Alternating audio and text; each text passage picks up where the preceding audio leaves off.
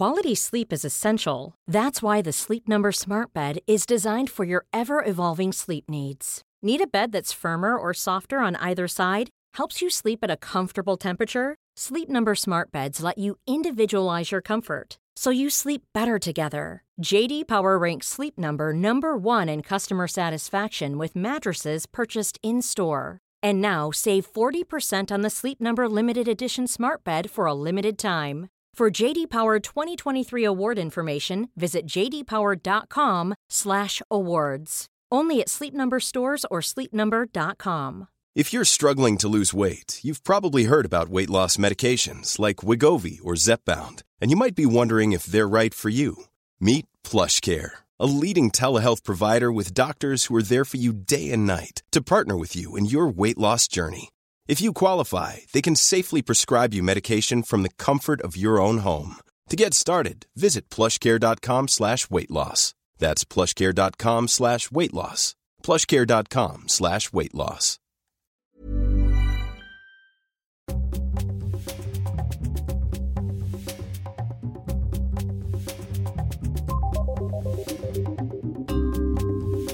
Hello and welcome to Your Book, the podcast for literary nosy parkers. I'm your book inspector, Daisy Buchanan. Merry Christmas, lovely listeners. We have got such a treat for your ears. Before we get started, I've got a last-minute gift tip for you. The brilliant Painfully British Haikus, published by Michael Joseph and written by our very own producer Dale Shaw. Dolly Alderton says it will make everybody laugh. Nina Stibbe says it's hilarious and cringeworthy. I say there is a poem about dog poo that I think about at least once a week. This is a brilliant Christmas gift to the impossible person on your list. Now on to today's guest. It's Susie Dent! I'm very, very excited about this because I'm a massive fan. Superstar lexicographer Susie is one of the wisest and wittiest people alive, and her new book, An Emotional Dictionary, is a brilliant and beautiful thing. It's a fabulous linguistic history of all of our feelings. I strongly recommend it to everyone who is curious about humans, history, sociology, to everyone who has ever felt hungry, angry, lonely or tired, everyone who has longed to throw a beaded ornamental cushion at a blood relative, or who wants to understand why at 4 p.m. on a winter afternoon they simultaneously want to run away to sea and eat a whole box of After Eights. Anyway, Susie and I talked about Nell Stratfield, swearing, reciting poetry with Giles Brandreth, and why so many of us are gripped by strange and scary feelings when we're standing on a tall bridge. Enjoy! Lovely to meet you. Well, really lovely to meet you. Thank you so much for making the time Not to do at this. all. We're so delighted to have you on the podcast. And congratulations. I loved the book so much. Oh. It's just gorgeous. And I feel like I've never needed it more. We've all never needed this more. It's so comforting, but in such a wise and considered way. It really is brilliant. Oh, thank you don't you. need me to tell you that, but No, I do need to tell you that because of all my books, it's got the lowest rating on Amazon. So I've kind of been watching it thinking, because it's, I think it's, what was a 4.4, I think, last time I looked, and I was just thinking, okay, some people don't like it. So I'm ridiculously sensitive to how people receive it. Well, I never think to review things on Amazon because I just feel so kind of chilled about the whole thing, but I'm going to go and give it 5 stars because I believe that's what it deserves. Thank you. That's very sweet of you. But anyway, so it's lovely. It is something I need to hear about the book because it was also a real comfort to me to read. So it feels much more personal than my other books. I think you can sort of feel that kind of the texture of it and the depth of it. I think that really, really comes through. So something I really wanted to ask you was, do you have any memories of reading a book, in your youth and encountering a new word for the first time and sort of meeting a word in fiction and not knowing what it means and wanting to find out what it meant? Yes, I do. And I can tell you exactly what it was. I was doing Dickens's Our Mutual Friend for, I think it was GCSE. Or maybe it was A-level, I can't remember. I think it was GCSE. And the very first page had the word neophyte.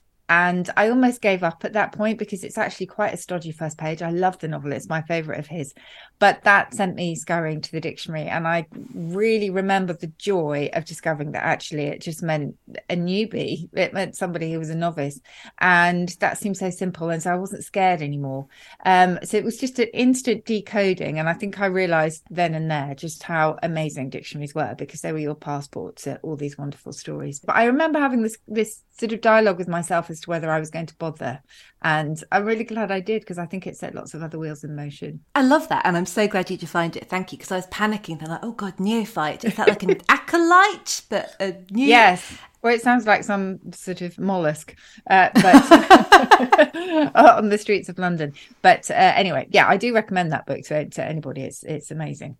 Because I think, you know, if you read a lot as a child and you're excited about books and words and you're quite bright, there's a thrill and a danger in working things out by context. And there are definitely a few words where I've met them first in books and thought, oh yes, of course I know what it means. And it's the complete opposite meaning. Yes, that's very true. And also there's the classic way that you pronounce things in your head, only to discover in your 20s that actually you've been saying it all wrong. And that somebody invented, I think it was the linguist John Kerry, invented a word for it, which was mizzles. And he called them that because he'd been reading misled all his life as mizzled. And there are loads of those, aren't there? Like I couldn't believe that oxymoron had moron in it. So I pronounced it oxymoron for ages. And my English teacher didn't correct me. And there's hyperbole and all of those. So that's another danger of reading to oneself. But actually, it also just is quite joyful, isn't it, when you kind of discover these little slip-ups. I mean, I think now, for me, it's probably going to be oxymoron forever. That sounds quite glamorous, doesn't it? It sounds like what a character in Tom Wolfe would call one of their children, because they've all got names like Mackenzie and Rochester and oxymoron. That's true, actually. It would make a wonderful... a wonderful name for Dickens as well, actually, because I think he's got the veneerings and the pod snaps in that book. Anyway, but yeah, that's just, I suppose, as you say, one of the pitfalls of reading to oneself. But there aren't many, so I think we can forgive that one. Because I was really excited to learn in your book about the first sort of instance of the boredom or boring or being bored, being in Bleak House, which I'm now reading for the first time. Oh, really? Oh, what, because of my book? Or were you reading that anyway? Well, it was this delightful thing where I think that if I wasn't reading already, your book probably would have led me there and inspired me. But it's my dad's favourite book, and I've been saying for years I ought to, and I've been put off, and I've said this before. I just kept thinking, I don't want to read about a bleak house. No. That sounds awful. I know, I totally get that. And the boredom thing is extraordinary, really, because you have to then ask, and this is where emotional histories get really complicated, you know, did boredom exist before then? Or, did the emotion suddenly come about and we had to name it? But I think in my book, I talk about ennui and how that is much more sort of world-weary lassitude, whereas boredom these days is something we actively encourage in our kids because it, it's the wellspring of imagination and that kind of thing. But it was a really interesting one that it just wasn't there before Dickens, or at least quite often it's the same as with Shakespeare. Actually, we credit these wonderful authors and playwrights with neologizing all the time, but they were probably just popularizing what was already out there.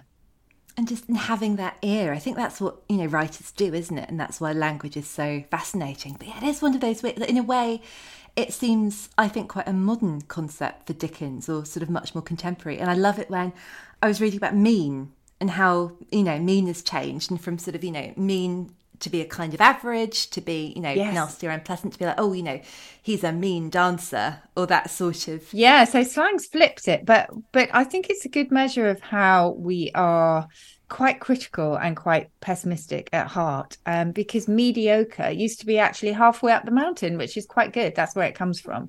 The latter of halfway up the mountain, and you think, okay, well, that's not bad. You've got halfway. So it's a classic glass half full, half empty thing. And average was simply just in the middle, and it wasn't bad at all. But I think it's the same with satisfactory. If you get that in your essay when you're at school, it's like, oh, okay, it's not great. So I think that's quite sad, and I always talk and bore people for hours about how we had so many positives in the past and we've lost them, all the The parents are things like disgruntled and uncouth and unruly, and all of their positive counterparts were there before, but we've just literally left them behind and just hung on to the negatives. I think that's fascinating, isn't it? And I suppose it's about how maybe, I don't know if this holds up a theory, but a sort of, standards of living have, hopefully gone up. And I know, my goodness, everything's sort of bleak and grim and awful at the moment. But we sort of, we do want to improve and we want to get better. And what was, if satisfactory is no longer satisfactory, that's a sign of progress and striving. But there's lots of, I think, pain that comes with that, and lots of sort of self-flagellation that we attach to that we're not quite good enough. So yes, I suppose you could see it as an aspirational thing that we're still looking to do better. But for the most part, and I think it's also because English particularly loves gossip, and you only have to look at regional language and dialects to see that the words for gossiping itself are just, they're prolific. We've got so many of them. And I think when we gossip, we tend to point out, oh, look at her, whatever. And so dialect tends to collect around things like armpits and bandy legs in the past and that kind of thing. So I feel like that sort of critical impulse is really shone through in English for a long time. And it's far harder to find compliments in the dictionary than it is insults, sadly. Language is evolving. I'm going to invent some compliments. Yes, do. I really, really want to talk to you about Noel Streatfeild because... yes. Our friend of the podcast, Janet Ellis. I loved your conversation about Thursday's Child with her. Oh, thank you. Do you know what? I wish I'd done more prep for that. It was in the middle of a really, really busy recording week. And I just thought, I was too scared of going back, as you probably heard, and reading it. And that's not the case with all the glorious the books that I've adored. I have actually gone back and read some, but this one I just couldn't bring myself to. So actually I'd forgotten loads. I'd forgotten so much of the fabric and texture of it, but I just remembered the emotions that went with it. But Janet really knew her stuff. And so it was a kind of strange thing. And I'm guessing that applies to a lot of people, that they don't, much as you don't revisit the haunts of your childhood, you don't always want to go back to the stories that thrilled and captivated you. Well, I've reread Ballet Shoes a couple of years ago. That's my sister's favourite, yeah. And that's a book I read and reread a lot. And the author Sarah Manning, I think, reads it annually. And I do love it. And I love how Noel Streatfeild talks to children in quite an adult way. And I guess the children in her world really have to be adults, and they're confronted with, very real pressures, especially financial ones. But this is a massive spoiler if anyone's not read Ballet Shoes. The end, and the sisters being separated, and Sylvie and Nana sort of going off in different directions. And I was just devastated by it. Yes. I was absolutely floored. But when I was a kid, I just remember it being this really triumphant ending. And Pauline's going to Hollywood. Oh my goodness, how exciting. And Petrova gets her planes and Posey's going to study. But it felt like such a sort of a brilliant, brilliant thing for the sisters. And I was like, I don't remember them all being split up. This is miserable. This is heartbreaking. I know. And I just, it was the same with Thursday's Child, which really it is just one of the footprints really of my reading past, and a really important one. But just the sort of proud independence really that Margaret has, the heroine. And as I said to Janet, I think, again, I don't know if I'm alone in this, but I really, even though I loved my parents and had a really happy home life, I longed to be an orphan because I found it so romantic. So, The Secret Garden, or I don't know, there were just so many where I just thought, okay, I want this sort of sense of me against the world, which I wouldn't want at all now, but that's what I dreamt of. So I think there was a real touch of wistfulness and melancholy about me when I was a child, and that really affected the books that I selected too. But she's such a storyteller, Noel Streatfeild. She really, and that the vividness of it, and making, I think, even quite sort of dull administrative things seem quite thrilling. But I think you and Janet possibly talk about this, but that children's literature works a lot of the time by getting rid of the parents. Kids cannot have adventures when the parents are around. So if you are imaginative and you love reading and you dream of, being in a world of your own and having adventures, I think it's entirely logical to fantasize about being an orphan. I guess that's true. And I would have not really thought of in terms of, linking those childhood stories with my current job.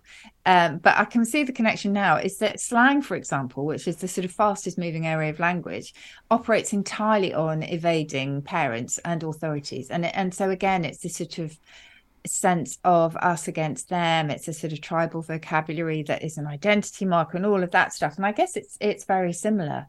And that is, the reason why slang sort of scales the wall so quickly. Well, as soon as parents scale the wall, then it has to move on because there's no way that they want them to understand. So it's, again, creating your own space, but this time through language. I love that. I love this idea that communication can scale a wall, that it's just got to keep moving and keep evolving. Oh, I think we are all, we share in so many different tribal vocabularies, whether we're journalists or presenters or paramedics or office workers. I know we all have our own joint vocabulary. And I think jargon actually gets a really bad rap because in some ways, yes, it's annoying if it descends into cliche, but it is also incredibly inventive, but also very important because it can be the pragmatic, as in the quick fire shorthand of paramedics, or it can just give you that sense of belonging and keeping outsiders out. So it is a really important thing. I was talking to a friend who's got a teenage daughter, and she was saying that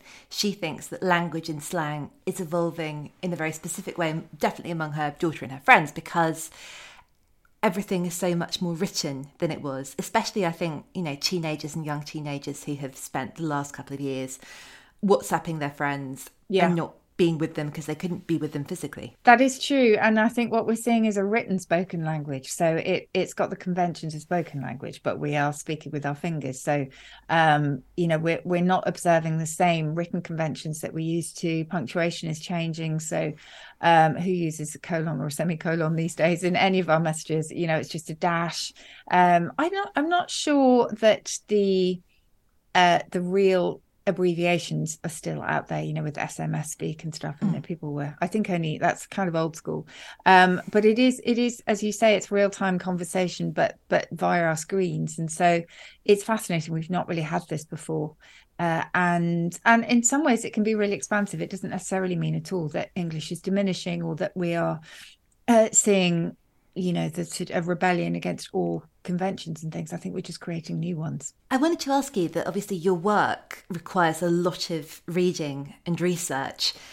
Do you kind of draw any lines between reading for pleasure and reading for work? I hope that the work does bring you a lot of pleasure, but do you make time to read for fun, or does it depend on what you're working on?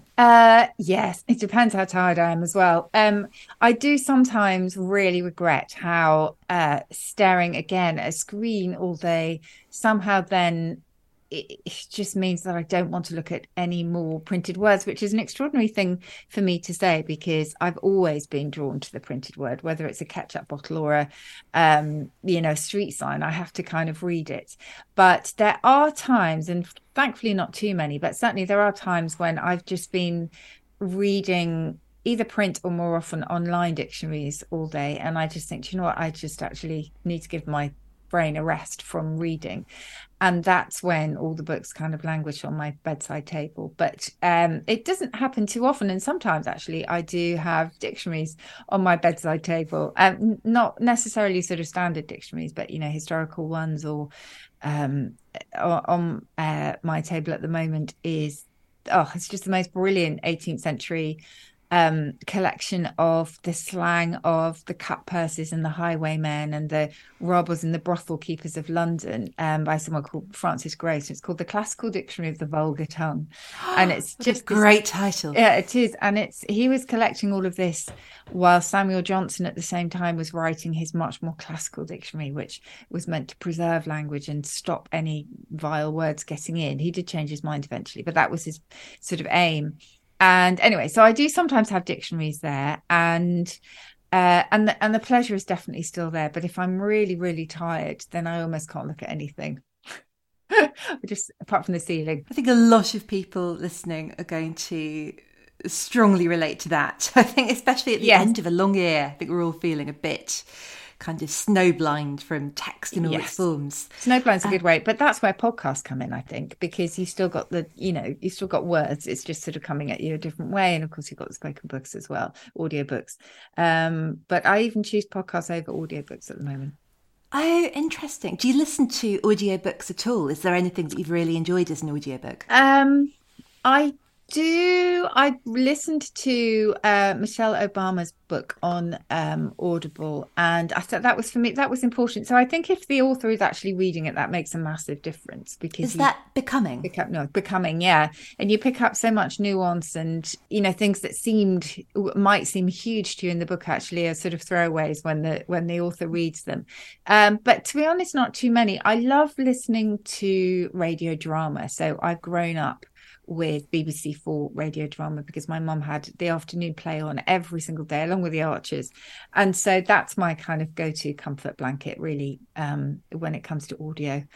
So quite often I will scroll through BBC Sounds and look for a good play. So yeah, that's what I do at night time. I still think often of an Elizabeth Jane Howard story called Mr. Wrong, which was dramatised and just came on the radio one day, and it's really unsettling, and it's sort of presented as a spooky story or a horror story, but it's just incredibly sinister. But because she writes in such a recognisable world, I'd have to check this. I think it was maybe written and set around the 60s, possibly early 70s. And it's sort of entirely, it's all believable, but it's, about a sort of a youngish woman in her early 20s sort of trying to leave home and get a job and make friends and make a go of things. And then everything goes very dark, but you get the reading of it, sort of being boiled alive in the best and worst way. And I think it was much more impactful than if I'd read the story. Yes. Which I will, because I love reading Elizabeth Jane Howard. Yes. Oh, okay. I'm going to put that one on my list. But yes, I do think I sort of struggle sometimes. Just as it's strange. I have these, I'm sure everybody has these sort of little blips in their brain that they need to get over. But for a long time, I really struggled with first person narratives when it came to a book. I would almost immediately put it down in the bookshop if it was a first person narrative. I actually don't know why. I know. Really imagine what I was missing out. But so not even like Adrian Mole. No, I found it really self-indulgent, and for me, there wasn't. And this is totally blinkered because it's obviously not true at all. But I just sort of felt like it undercut, maybe because it was all a bit wobbly, and you didn't know if this was a reliable narrator or not. Maybe I felt like I was not on firm footing. I honestly actually don't know why, but for a long time I did feel that. So I'm ashamed of that fact. But I have that lingering still when it comes to audio, in that I don't always like one voice throughout impersonating different characters. I think that's where I need the drama of different, the full cast. So yeah, I think I'm a very real traditionalist, but I probably owe that to my mum. That's really interesting because I've now written 3 novels. The next one is coming out in June, and they've all been first person. The middle one, the one that's out now, Careering, that's got 2 voices, and the younger character, it's sort of her and it's I, and then the older character and the sort of half and half the story, she's in the third person. Have you got lots of internal monologues, or is it all sort of well, I guess they are inevitably, aren't they? Is there a lot of stream of consciousness, or?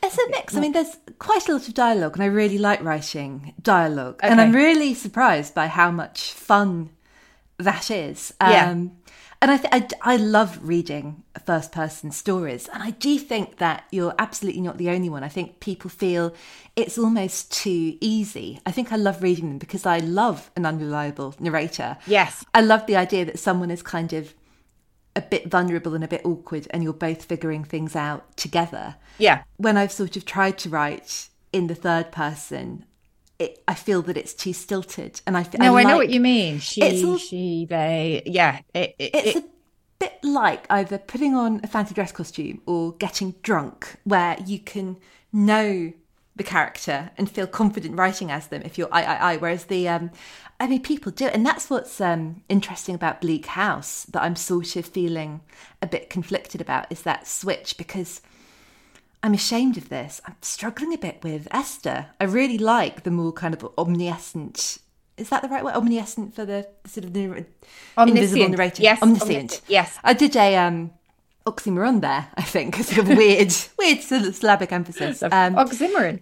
Oxymoron. And I know Dickens is not famed for being the greatest writer of women. Oh of my all goodness. time, I mean, there are some ridiculously soppy characters in there. He either hates them or loves them, doesn't he? I think. And actually, it makes me think of Jilly Cooper in a strange way, because Jilly writes these brilliant characters, there's such an array of them. I don't know if if you've come across her much. Oh, I think, yeah, no, I come across the operative phrase in my 20s. In fact, I know you sometimes ask people which books did they read under the covers. I think Jilly Cooper was amongst those for me.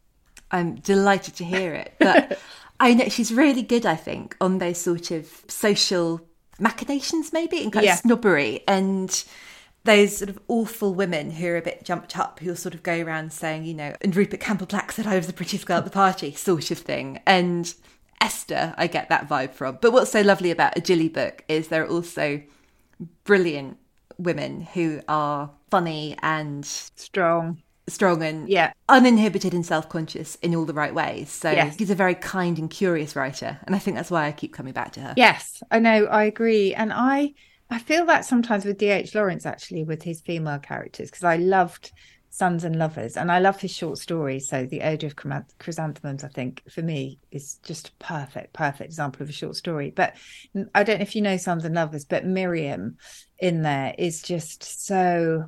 The way he portrays her is just so over the top. So it's just, there's a lot of pathetic fallacy and the sort of, again, it's chrysanthemums, and the flowers around her sort of reflect her all sorts of aspects of her sexuality and her personality and things. And it's just too much. It's just cloying.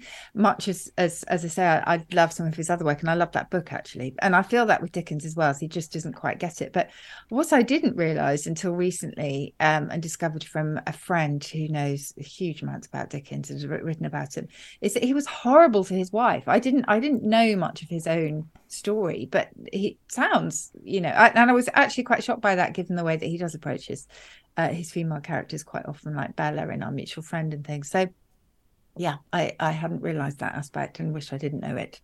It's interesting, isn't it? Because I think he has been made a character like the characters in his stories. We want him to be good. We want him to be this sort of activist for social justice.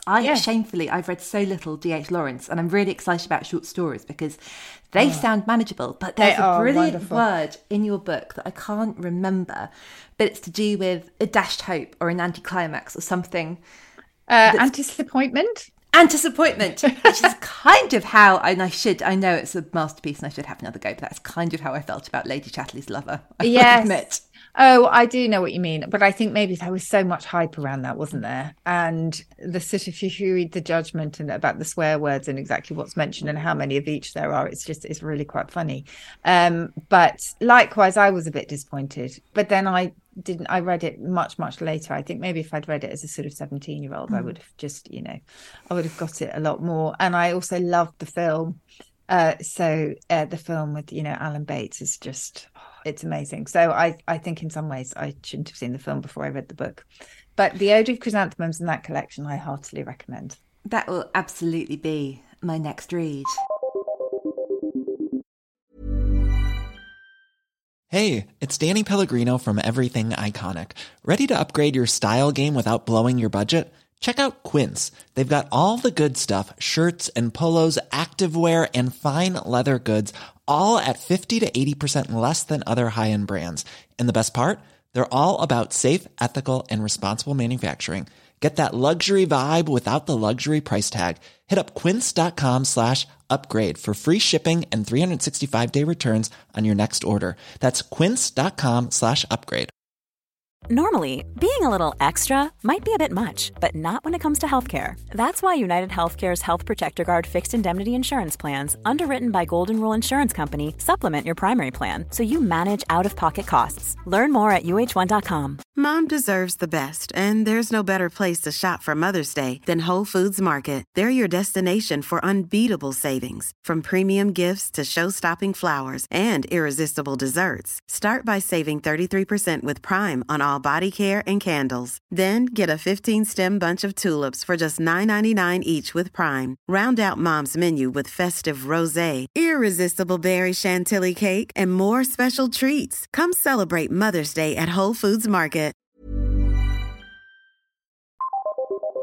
We'll be back to Susie soon, but now it's time for my Steal of the Week. I've chosen a book that a lot of listeners might already be very familiar with, Harriet by Julie Cooper. Harriet is a shy student at Oxford, seduced by the glamorous Simon Villiers, who knocks her up and breaks her heart. Because we're in Cooper country, Harriet gets a job as a nanny for the even more glamorous Corey Erskine, with hilarious and sexy consequences. This is as sweet, comforting and intoxicating as a pint of Baileys, and there's loads of snow. Ergo, Christmas classic. Harriet by Julie Cooper is published by Random House and out now. Now back to Susie. This is a weird question. I'm not sure how you'll feel about it in terms of the evolution of language.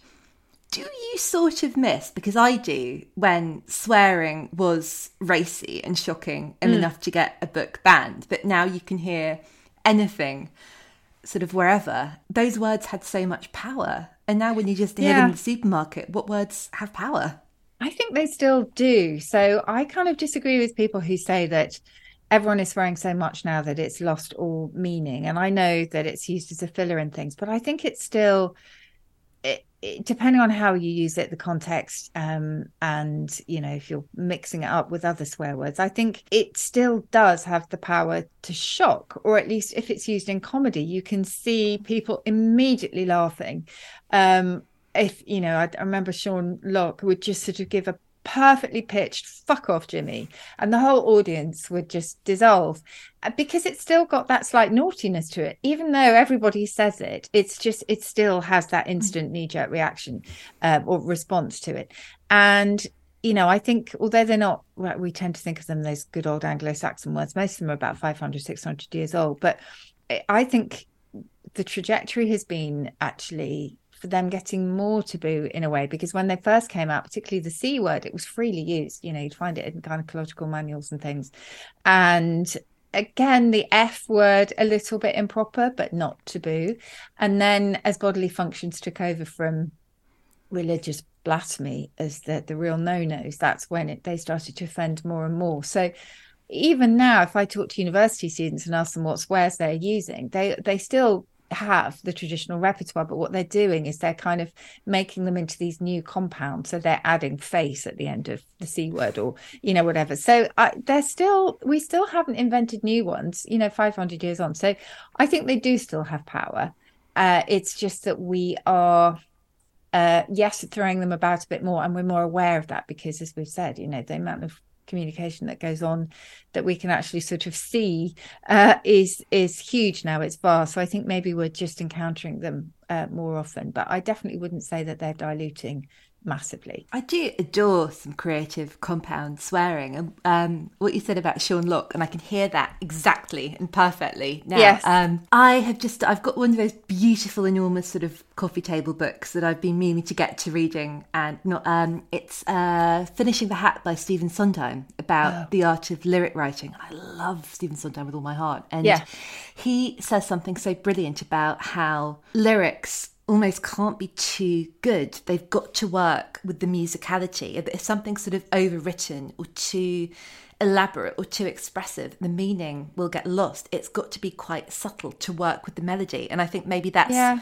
what swearing is. That's a lovely analogy. And I think that is so totally true about lyrics, actually, is that, yes, they can be poetry in themselves. But again, if you're just reading them cold without the music behind them, the emphasis can be on entirely the wrong thing, and you might lose the story. I think Tim Rice is a genius at that, actually, in terms of how he gets the pitch just right and sort of matches the music entirely. Yeah, it's fascinating. And then when you hear about some of the greatest lyrics, like, you know, the Beatles Yesterday, and how that started off with scrambled eggs, you feel a bit of ugh, because you realise actually that music is so much more than just writing the words. It's just, you know, such a big entity. But I think that's a lovely analogy when it comes to to swearing, actually, that there is real nuance and sort of finessing to it. And it's part of a bigger thing. I think I read an interview with you where you talk about reading Louis MacNeice, and I'd love to hear about the poetry that really resonates with you and, you know, sort of when you encountered that. Yes. Oh, Louis MacNeice. Discovered him in my 30s and just started reading Autumn Journal, which is just phenomenal. And I think more than any other poet I have ever read, and I'm reading a lot more now, actually, thanks to Giles Brandreth, my podcast co-host, who's encouraged me to read a poem before bed every night. So that's what I'm trying to do. Oh, what a brilliant thing to do. It's such a lovely thing to do, because you don't with reading, quite often if you're reading a novel, you have to go back every night to the place you started, because you just can't quite remember where you left off if you were getting a bit sleepy. A poem is perfect in itself, and yet still has you thinking as you drift away. So I think it's just a lovely thing. It's a really lovely discovery for this year. But so, did you read a poem last night? I didn't read a poem last night, actually. I should have done, but I didn't. What did I? I'm just trying to think what I did. Oh no, I tell a lie, actually. I read a poem not before I fell asleep, but I started reading some Isabella Rossetti poems, and there's a beautiful one called In the Artist's Studio, which is about a man's beautification of a woman, and how in his eyes, as he's painting her, he won't let any imperfections in, whereas actually she's resisting. That is a lovely poem. And also Mary Oliver. I've just discovered Mary Oliver as well. She's fantastic. Do you know her? Yes. Yeah, her nature poems are just gorgeous, and they're so much more than nature poems. But anyway, Louis MacNeice is just, I think, the human impulses, and it's that melancholy and that wistfulness that I think I'm always drawn to, with a bit of sort of blunt pithiness in there as well. It's just the perfect marriage. I'd recommend him to anybody, and particularly Autumn Journal is just superb. I'm absolutely going to copy that. You know, if Giles Brandreth encouraged you to do it, and now you're encouraging me to do it, I think a poem before bed is such a beautiful thing. And I never really read at night, because I'm just so tired. I try to read in the morning, which is a luxury as someone who's sort of, you know, I don't have children and I don't have a proper job. So that sort of decadent freelance, but especially with anything that is requires a bit of concentration and is quite new, that feels like a nice way to start. Anything that's not picking up my phone first thing. That's honestly, and likewise at night time, just put your phone away, because it is very, very hard, isn't it? And especially if you are a freelancer, if you're like me, all my emails come in on my phone. I look at emails far more on my phone than I do on my computer, and it's just never ending, really. So so I think I would definitely recommend a poem. And I was a bit unsure about it at the beginning, because I just thought, okay, I'm not sure this is going to be satisfying enough for me, but how wrong I was. And as I say, it's kind of complete in itself, but then very incomplete. It's just got that lovely two-sidedness to it. And as you say, because that, I think poems are so amazingly rich in a way, you know, you can't kind of binge or gorge on a poem, but they do stay with you. And I think they kind of float up the next day, and lines will kind of pop up and pop into your head when you're least expecting to remember them. I read the Ducks Newburyport when it was on the Booker shortlist, which is 1,000 pages long and a single sentence long. And I think my husband said, oh, so you've got to read the big scary book that everyone hates, that's huge and long and a sentence long. Oh, no. And after a while, it started to wash over me. And after a while, I found I was thinking about it and remembering parts of it when I was in other places. Oh, and wow. I was really, really surprised by how my brain drank it in. Yeah. And I had to do a little bit of forcing. But I think just like what you were saying about... gosh, it's the very beginning. So it was Our Mutual Friend. Our Mutual Friend, yes. And Neophyte. And that, yes. And if you, with reading, push through the thing that puts you off in the very first instance, yes, quite often you'll be surprised and delighted. I know. Imagine if I'd just stopped there. And it was, in some ways, it was quite a bold thing for him to do, because I'm not sure many of his readers, you know, when it was serialized in the periodical, I'm not sure many people would have known what a neophyte was as well. I'm not sure, but yeah, quite a bold move, I think. But yes, you're right. It does, that sort of subliminal effect of poetry, I think, is one of its most beautiful qualities, really. And quite often, Giles and I sometimes talk about poetry on our podcast, and there's many poems where I just don't quite get it. I don't really understand what they're saying, but it's like a song, isn't it? You impose your own interpretation of it whilst also appreciating that there are many others, and you make it personal to you. And yeah, they're just like these bespoke gifts in a way. Does Giles have any favourite poems that he has he knows all the greats, and he actually is a huge advocate of reading poetry out loud as part of a sort of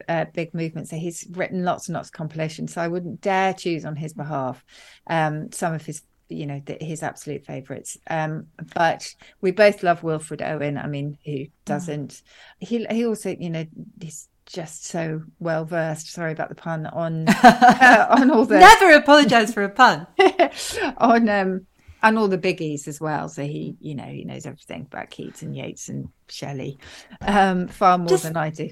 That when you said about him reading poetry, I had this really strong kind of vision of him on a walk striding up a hill bellowing out some poetry, and I thought, that is if anyone commissioning at Mall 4 is listening, you and Giles walking up hills reciting poetry together, that's a program I would watch. I'd love that. And actually Giles did do quite a lot of reading poetry out loud during lockdown, but the person who I was also addicted to was Samuel West, the actor, who did every day of lockdown. He introduced a new poem and asked people to read it. And I think I did read a MacNeice. I read something for him.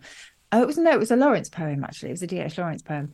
And the archive is still there, and it's just gorgeous. I mean, Sam's got a voice like no one else. What a brilliant thing to do. And I think that goes back to what you were saying about sometimes when, the written is too much, and to hear poetry read. And sometimes when things do go over your head and sort of having to read things out loud. I mean, I do that when I'm, I don't know if you ever do it when you're sort of editing your own work, that sometimes if you're reading and editing something you've written on a screen, you'd be like, there's something about the scansion, or there's something that doesn't quite work. I can't figure out what. And it's reading aloud when you realise, oh my goodness. I don't know if you're like me and have made the mistake of reading your audiobook or recording your audiobook after the printed book has gone to press. I did that with one of my books, and honestly I came up with about 50 changes I wanted to make because it didn't scan, and it just, when I was reading it out loud, I just thought that's in the wrong place, that's not how I wanted to say it. And it was only when I was reading it out loud that I appreciated all of this. So I think it's essential. There's a Zadie Smith essay I think about all the time where she says the best time as a writer to edit your work is 6 minutes before you're due on stage at a literary festival to do a reading. So true. That's very true. It's exactly the same thing, isn't it? And yes, I don't do many readings of my books at literary festivals, thankfully, because they're mostly sort of entry based. So, and actually, I've really enjoyed that approach because it's allowed me to move in and out of the book. Rather, I think I think a long continuous narrative must be such a challenge. I mean, maybe it's lovely because you just go straight back into the fabric of it, but actually just doing little entries here and there is a really nice thing to do. Oh, I can see how, especially with something like this, I'm sort of gesturing at your book on the sofa and helpfully on this audio format that isn't visual, where the brilliant variety of it, and being able to kind of to feel all of these emotions and travel through time and space and think of all these examples. And when it's going well and you're writing fiction and you like where you are, it's lovely. But then you do definitely have days thinking, I'm still here, or when you just can't get people to do what you want them to do, or they suddenly go off somewhere that you really can't get them back from. That's so interesting. So they do have a life of their own, do they? They sort of move in directions that you hadn't expected. I've always wondered that. Oh, goodness, for sure. Which is lovely. I totally forget that I'm in charge. I often feel like I am sitting a comprehension exam on my own book and I'm failing it. And it's delightful. It's really, I bet there's a word for bits of your brain that controlling some sort of creative thing that doesn't feel conscious, like I guess it might be something to do with the ego versus the id, or something that's obviously you and what you're thinking, but it feels like you don't have any control over it. That's so interesting. So you're sort of like an accidental puppeteer. So you're sort of, you know, that you're kind of controlling the strings, but actually they're jerking themselves in different ways. Almost like the opposite of lucid dreaming, where, you know, you can't control the dream. You know, you can, in theory, control a lucid dream. You're sort of, you're awake. You're not controlling it. It's just coming out. Yeah.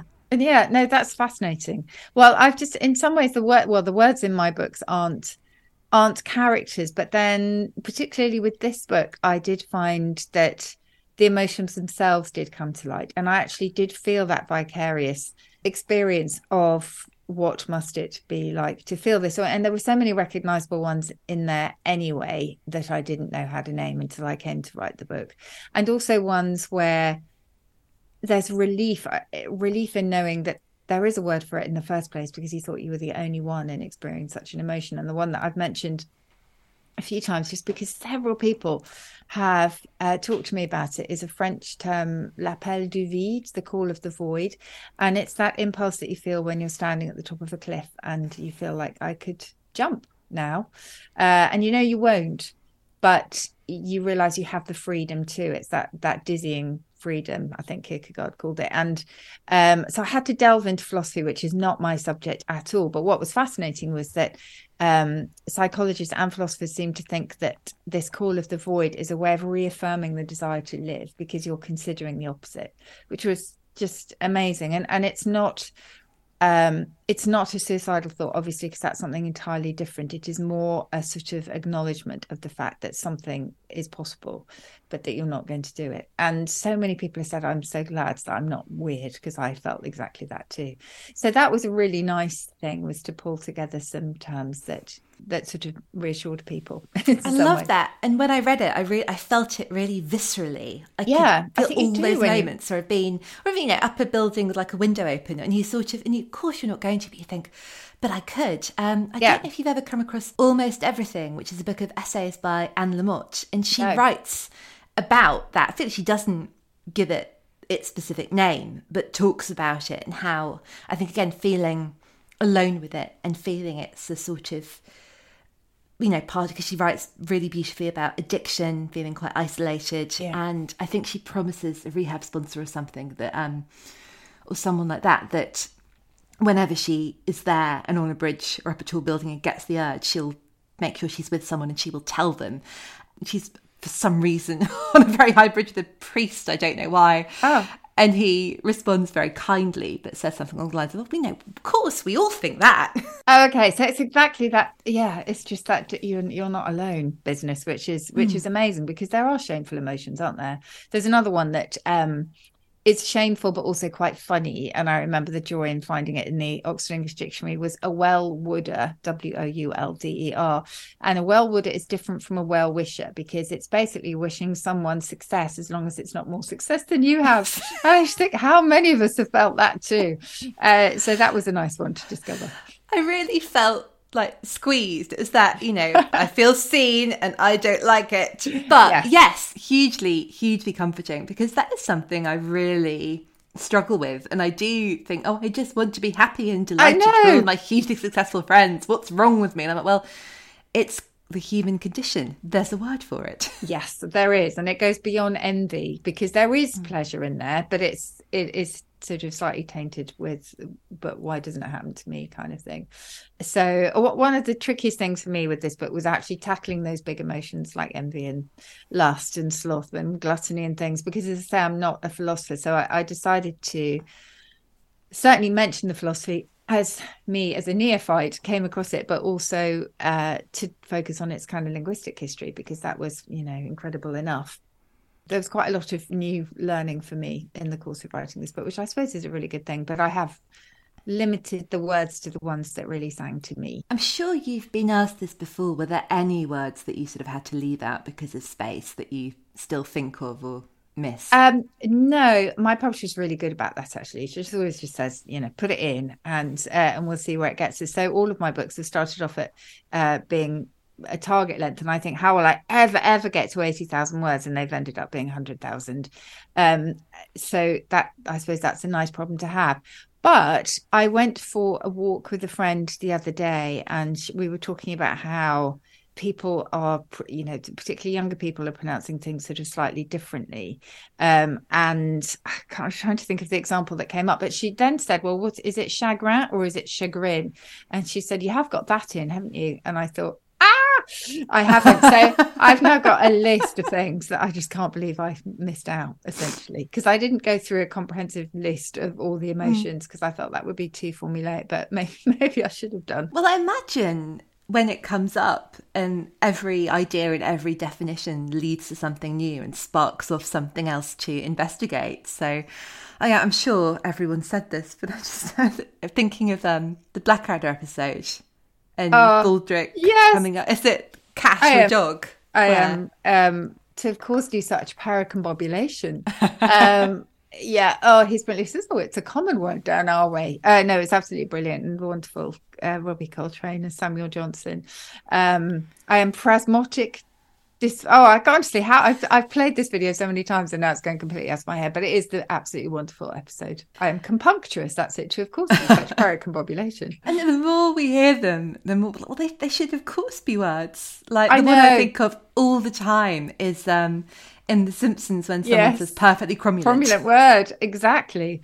Yes, and they are all words. Any word that we speak is legitimate, and it's out there. It's just dictionaries who everyone wants to be the arbiters of what's right and what's wrong, and they're not, of course. The dictionaries are not validating them. They're just sort of including words through frequency rather than through what's proper. Christmas is coming. I am going to be buying everyone an emotional dictionary and everyone to buy that for everyone that they love. Thank you. Are you going to be giving any books as gifts, or are there any books that you're hoping to receive? Gosh, I always get a surprise book from either my daughters or my sister. So I'm looking forward to that. And I never put in requests because I love the sort of, the feeling of them just going to the bookshop and seeing what appeals to me. I am just trying to think of...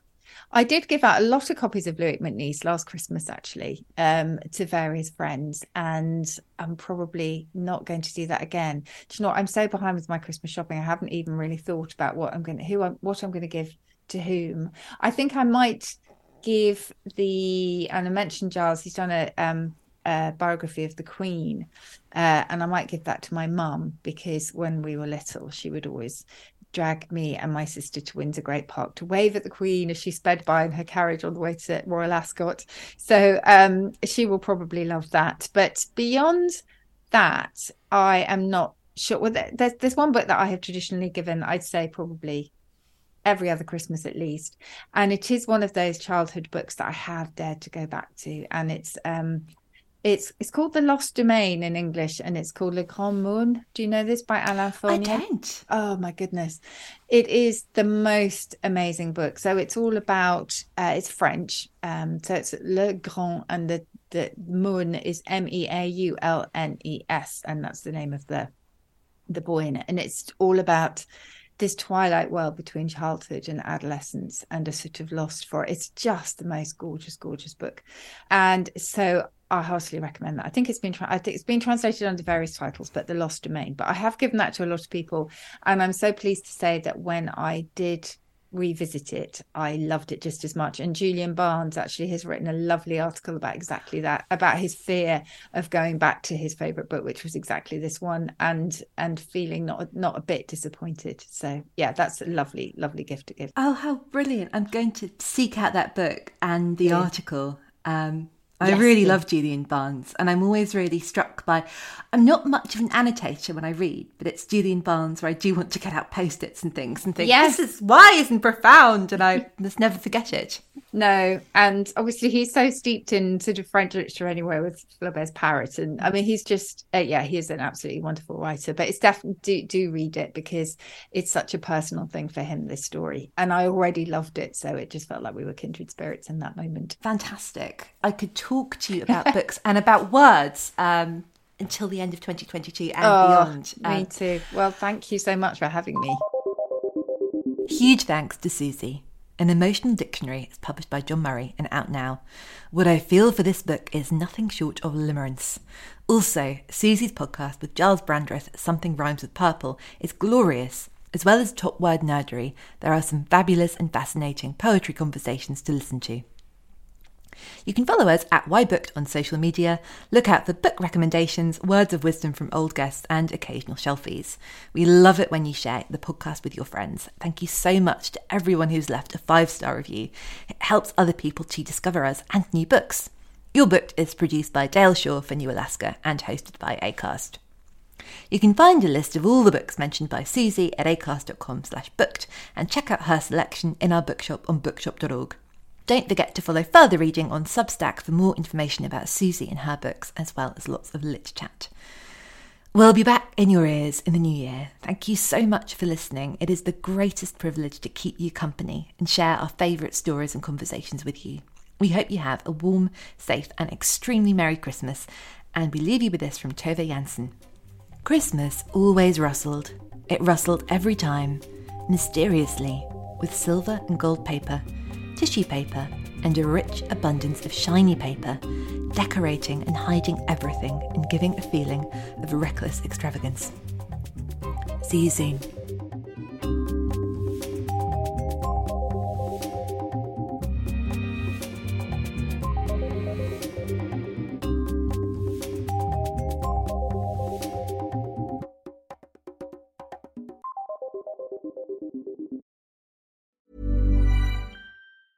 Normally, being a little extra can be a bit much, but when it comes to healthcare, it pays to be extra. And United Healthcare makes it easy with Health Protector Guard fixed indemnity insurance plans. Underwritten by Golden Rule Insurance Company, they supplement your primary plan, helping you manage out-of-pocket costs without the usual requirements and restrictions like deductibles and enrollment periods. So when it comes to covering your medical bills, you can feel good about being a little extra. Visit uh1.com to find the Health Protector Guard plan for you. Hey, it's Paige DeSorbo from Giggly Squad. High quality fashion without the price tag. Say hello to Quince. I'm snagging high-end essentials like cozy cashmere sweaters, sleek leather jackets, fine jewelry, and so much more. With Quince being 50 to 80% less than similar brands. And they partner with factories that prioritize safe, ethical, and responsible manufacturing. I love that. Luxury quality within reach. Go to quince.com/style to get free shipping and 365-day returns on your next order. Quince.com/style.